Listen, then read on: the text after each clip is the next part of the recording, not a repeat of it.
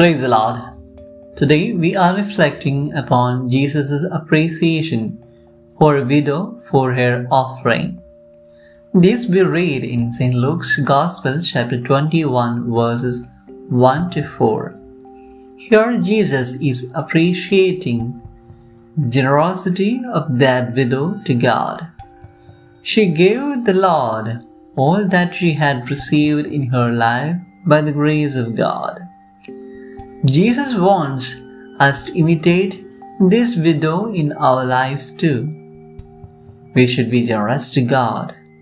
Give Him whatever we have. He is not asking just in terms of money or wealth.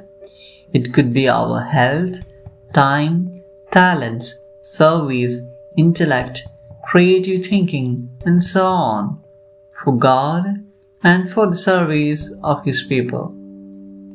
Don't be confused towards God.